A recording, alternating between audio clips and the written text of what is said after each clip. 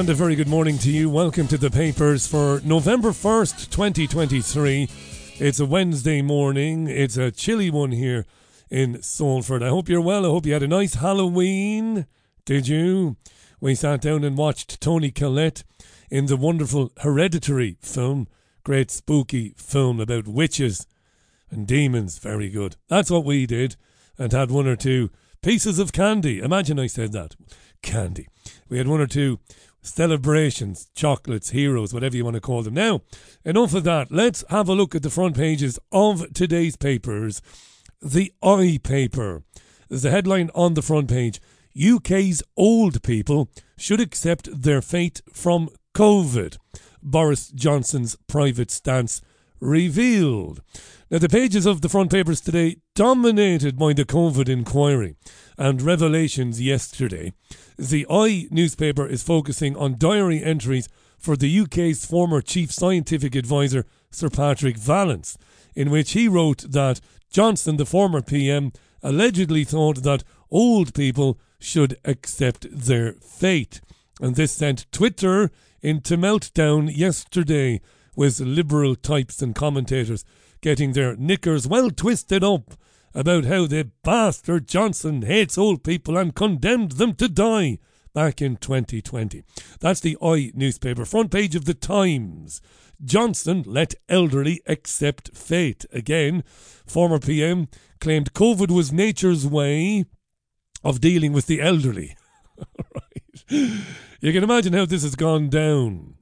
Also on the front page of the Times, Starmer threatens shadow ministers who call for Gaza ceasefire. It's alleged that around about 14 or 20, depending on who you believe, shadow ministers, important people in Keir Starmer's government in waiting, are really annoyed with Starmer for not calling for a ceasefire in Gaza. It's also alleged that hundreds of Labour councillors up and down the country, many of them British Muslims, are properly cheesed off that Starmer won't come out and condemn what is going on in Gaza, which of course is a genocide.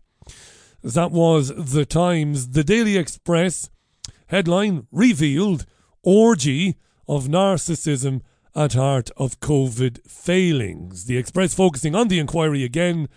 Johnson described the chaos at the heart of Downing Street as an orgy of narcissism. That is a quote being attributed to Johnson himself. It is very funny. Bad language warning in case you're listening to this podcast in a car and you've got a child listening. Bad language. But it was absolutely vaudevillian yesterday to see Dominic Cummings, the former chief advisor to Boris Johnson, being interrogated by Hugo Keith KC at the inquiry, and Keith in his lawyerly, scholarly voice in his delivery asking him about describing people as fuck pigs. Cummings in WhatsApp messages referred to people as fuck pigs and referred to Matt Hancock as a cunt, didn't he? And other choice language as well. End of bad language warning. You can turn the sound back up now. I don't know why I'm saying that. Daily Mail. Now, Cummings feels the heat is the large headline there. It says, the Mail says that Cummings was left squirming after his explosive and expletive-riddled even messages were read out, which I won't read out again. Gasps were heard in the room as one message was read out in which Cummings used a vile four-letter word to describe Matt Hancock. That's right. The four-letter word ending UNT. The Daily Telegraph. Cummings fed toxic misogynist culture in number 10. That's the spin put on all of this by the Daily Telegraph. It focuses on his role in Downing Street during the pandemic and says that his testimony at the inquiry shows he was deeply frustrated by Boris Johnson. Cummings denied ever adding to the toxic atmosphere in government, says the Telegraph, but it has a number of columnists today, as the Telegraph does, writing, well, basically saying the opposite, that Cummings is a horrible, toxic, very difficult to work with, misogynistic old bastard. As the Daily Mirror again goes with the claim that Boris Johnson was happy to throw older people and the more vulnerable to viruses under a bus in 2020. As the headline reads, Boris, the old should accept their fate. You should accept your fate now. And just go away and die. The Daily Star. Britain, an apology. The Star uses its front page for an editorial today. It says on the front page, the Daily Star may have given the impression over the past few years that Boris Johnson and co. were useless, moronic, inept, pointless and pathetic clowns who are all out for themselves. It turns out they're much, much, much, much, much worse than that. We are happy to set the record straight. That's the front page of the Daily Star. And yes, they did use the term much, much, much, much, much worse than that. We said they were clowns, they were much worse. And the Financial Times goes with Odey Asset Management to close 5 months after women accuse founder. And the Metro goes with rail ticket Q-turn. The Metro says it's delighted with the government's last-minute decision to scrap plans to close hundreds of rail ticket offices in England. The paper says the U-turn is a victory for campaigners, for the elderly and the disabled. And finally, The Guardian has a horrible photograph on the front page. It is of destruction on an absolutely unimaginable scale in Gaza. Graveyard for children, airstrikes killed dozens at Gaza refugee camp. And they've doubled down today, not just The Guardian, but other left-leaning newspapers publishing claims by the UNICEF organisation and Save the Children that nearly 4,000 children have been killed in Gaza since October 7th. And absolutely bloody finally, the Sun goes with this. How dare you? And this is a story about police officers in London and in Manchester, where footage showed them taking down posters of Israeli children held hostage by Hamas. Why would the police do that? I don't understand it. It's wrong, isn't it? It's outrageous. If somebody puts the poster up with a picture of a kid who's being held hostage, that whatever you might think of what's gone on in Gaza, what's gone on in Israel, whatever you might think of what has been going on historically in the region, it is outrageous that anybody, let alone a police officer, would remove posters of Israeli children held hostage by Hamas. A number of the broadcast media, legacy broadcast media stations, are making much of that story this morning. This is The Papers with me, Richie Allen, a relatively new daily podcast where I'll be looking through the newspapers. It is an online programme only, online only. Alrighty, let's have a look then inside the papers. What have I found for you? Well, I found some very interesting things, so I have some interesting things. So we'll start with the Times, inside the Times. Listen to this now. Millions of patients given access to GP records under new rules. That's the headline. Millions of patients will be handed the power to view their own medical records and test results online after the NHS overruled opposition from the Doctors' Union. From November 1st, which is today, every GP surgery in England will be contractually obliged to give all patients over the age of 16 access to their health information on their phones. It means patients will no longer have to ring up their surgery or book a GP appointment to get details of blood test results, medications and repeat prescriptions. Instead, they can access them by logging into the NHS app, which will store doctors' notes from previous appointments and be automatically updated as new information such as test results arrive. 6 in 10 GP surgeries, around 4,000, have already adopted the scheme, and the rest will have to roll it out today, Wednesday, because it is now a contractual requirement. Now, dear listener, the British Medical Association, or BMA, had previously threatened to go to court over this and try to stop it. The BMA said that granting people access to their records would add to GP workloads and could put patients at risk. It also said that, sensitive information and sensitive data about patients, about individuals, could also be compromised because of this. Now, Dr. Vin Divakar is the National Director for Transformation at NHS England, Vin Divakar, he says, the NHS understands that people lead busy lives, so it is essential that the health service continues to adapt and innovate to make sure that access to GP services is as convenient as possible. He went on to say, through the NHS app, patients will be able to view their prospective test results and therefore better understand their own health, as well as order repeat prescriptions and book appointments without needing to contact their local surgery. And he went on to say this will help free up GPs' time. So on the face of it, dear listener, this looks like a good thing. You download an app and you get to see your records, the notes held by the NHS about you, and you get repeat prescriptions, and you don't have to ring up and wait on the phone to get blood test results. It all sounds bloody well good, doesn't it? But I don't like it, and I'll tell you why. What was happening during 2020, late 2020 and all through 2021?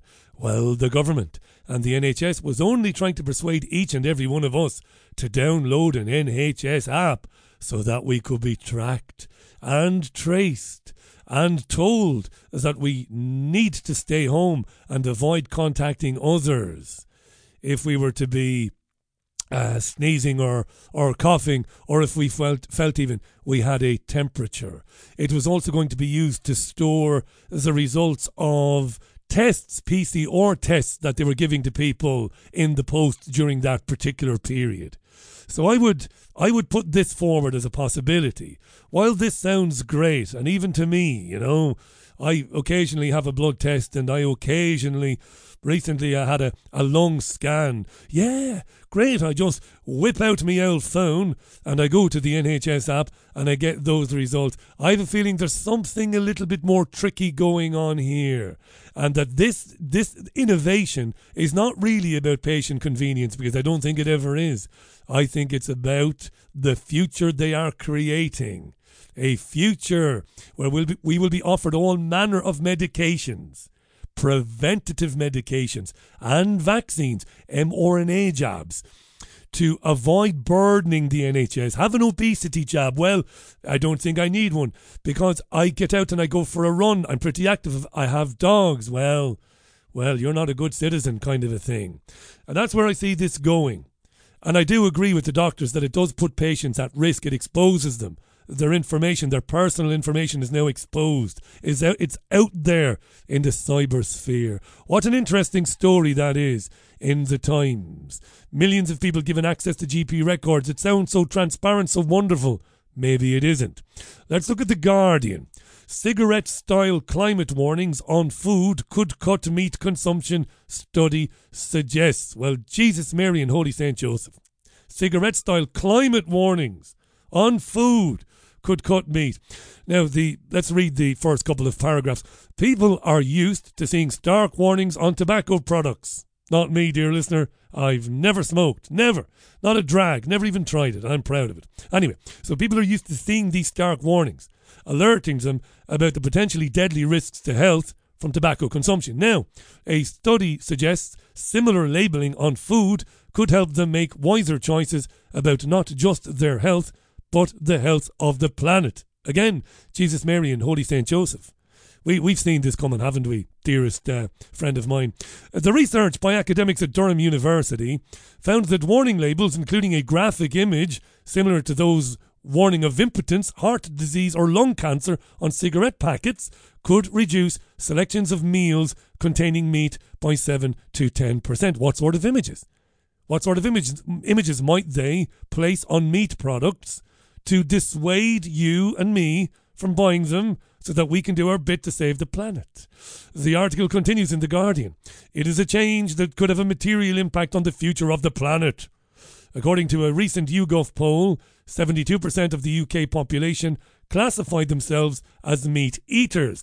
But the Climate Change Committee, CCC, which advises the government on its net zero goals, has said the UK needs to slash its meat consumption by 20% by 2030 and 50% by 2050 in order to meet them. Your net zero goals will not be achieved unless you reduce meat consumption by half in time for 2050. They are going to revise those recommendations, though, believe me, We know this because every couple of weeks, as I discussed on the monologue, during the monologue on last night's Richie Allen show, every couple of weeks a new report emerges claiming that we need to get there sooner. The rate of acceleration of climate change is quicker than we previously thought. So don't believe this 2050 shite. It'll be 2035 before too long, in my opinion. So let's put some warnings on meat products saying, like we do on tobacco, that eating this meat might kill the planet. Or reduce your meat consumption in order to prevent killing the planet. Terrible stuff, isn't it? Let's go to the Telegraph. Here's an interesting story, and it's about acupuncture, the 2-minute treatment that could cure your phobia of spiders. That's the headline. Do you have a fear of spiders? I kind of do. It isn't terror. It doesn't result in me breaking out in a cold sweat and losing my bodily function, losing the ability to function. No, I don't become dysfunctional, but I'm not thrilled about spiders. I have no idea why. For those who have a fear of spiders, Halloween probably isn't the most relaxing time to be out and about, but facing arachnoids everywhere you turn may just be the nudge you need to face your anxiety. And the Telegraph article deals with anecdotal and scientific evidence that an easy-to-master set of actions known as emotional freedom technique, EFT, or tapping, can release the emotional intensity and anxiety associated with common phobias. Celebrity aficionados include Prince Harry, who credited tapping therapy for helping him process the trauma of his mother's death, and Lady Gaga, who reportedly tried it to manage the symptoms of fibromyalgia, a condition which causes chronic pain across the body. So there have been 3 randomized controlled trials conducted on with EFT, and it has shown benefits for specific phobias such as fear of spiders, small animals even, and heights. And it goes on, the article, to explain what tapping as a therapy is. It's taken from acupuncture, which stems from traditional Chinese medicine. Acupuncture is also used to treat anxiety, and pain involves inserting needles into various pressure points around the body. And the article quotes a woman called Peter Stapleton, an associate professor at Bond University in Australia, a registered health psychologist who's interested in this. She believes the core concept of acupuncture is that there are various electrically sensitive points on the skin, the ends of pathways in the body known as meridian, along which energy flows. And she claims that by applying pressure to those points, it is possible to induce changes in brain regions associated with fear and with pain, something I'm very interested in. Let's stay with the Telegraph for 2 more stories. Here's another one. Headline: Nigel Farage helps get new word into the dictionary.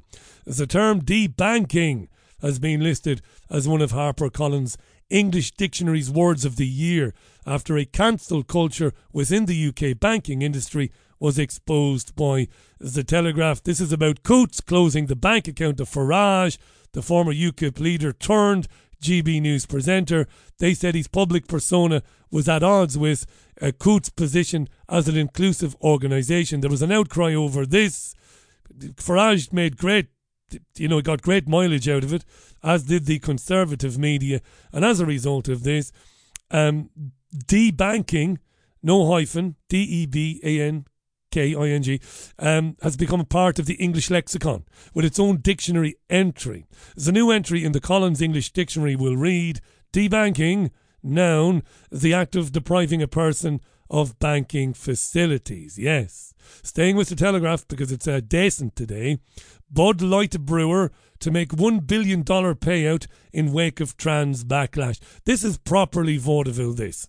The owner of Budweiser and Corona is to hand investors $1 billion in a bid to restore confidence after a trans backlash against the company. Now, Bud Light is owned by AB InBev, one of the world's biggest brewers. It has promised investors it will give them cash back through a share buyback, the first in its history because of a 13.5% slump in US shares. This is basically the corporation going to its investors and saying, we're sorry, we are a bunch of fucking idiots. We really are. We're really sorry. And this is all about the boycott of Bud Light after it announced a partnership with the trans man, it's the man in the dress, Dylan Mulvaney. Earlier in the year, Bud Light sent Mulvaney a personalised can of the beer to celebrate his first year of transitioning gender. You're supposed to refer to Dylan Mulvaney as her, but there's no fucking way I'm doing it. Because he's a bloke, right? This is crazy marketing. Stupid. Somebody must have known this would end in tears. According to The Telegraph, the promotional stunt with Mulvaney sparked anger and boycotts from conservatives in the US who accused the brewer of pursuing a left-wing agenda. Prominent conservatives took to social media to criticise the move, including Kid Rock. Remember that? He shot up a pack of Bud Light beer with an assault rifle. Little bit much that, but anyway. Sales even of the beer have fallen sharply in the US as a result, and AB InBev's share price has fallen by almost 10%. So they've gone to their investors and said, we're really, really, really sorry. It's hilarious. It really is. When I think back to it, all of that, the thing that makes me laugh when I think back was, remember the mayor, Dean Sawyer, the mayor of Newport in Oregon? He made me laugh because he had to resign as mayor because he was so annoyed by this. He began to refer to Bud Light as tranny fluid. Remember that? Tranny fluid. I love it. You can imagine Mayor Dean in Oregon at a few drinks after work. Here's your beer, Mayor. Mr. Mayor. This Mr. Mayor bullshit annoys me. Here's your beer, Mr. Mayor. What is it? Bud? Coors? No, it's Bud Light. Take that fucking tranny fluid. Get it out of my face. Tranny fluid, yeah. Yeah, one of the most ridiculous marketing strategies of all time. Let's go to the Mail Online then. Headline, could your phone be making you infertile? Alarming study on plunging sperm counts sparks warning for men to be conscious of using their mobile too much. Men who use their mobile phone frequently suffer 21% lower sperm concentration, according to a new study. As the quality of a man's semen is determined by factors like sperm concentration, total sperm count, how well the sperm swims, and the size and shape of the sperm. Many studies have shown that semen quality has decreased over the last 50 years, with sperm counts dropping from an average of 99 million sperm per milliliter to 47 million. Very interesting that.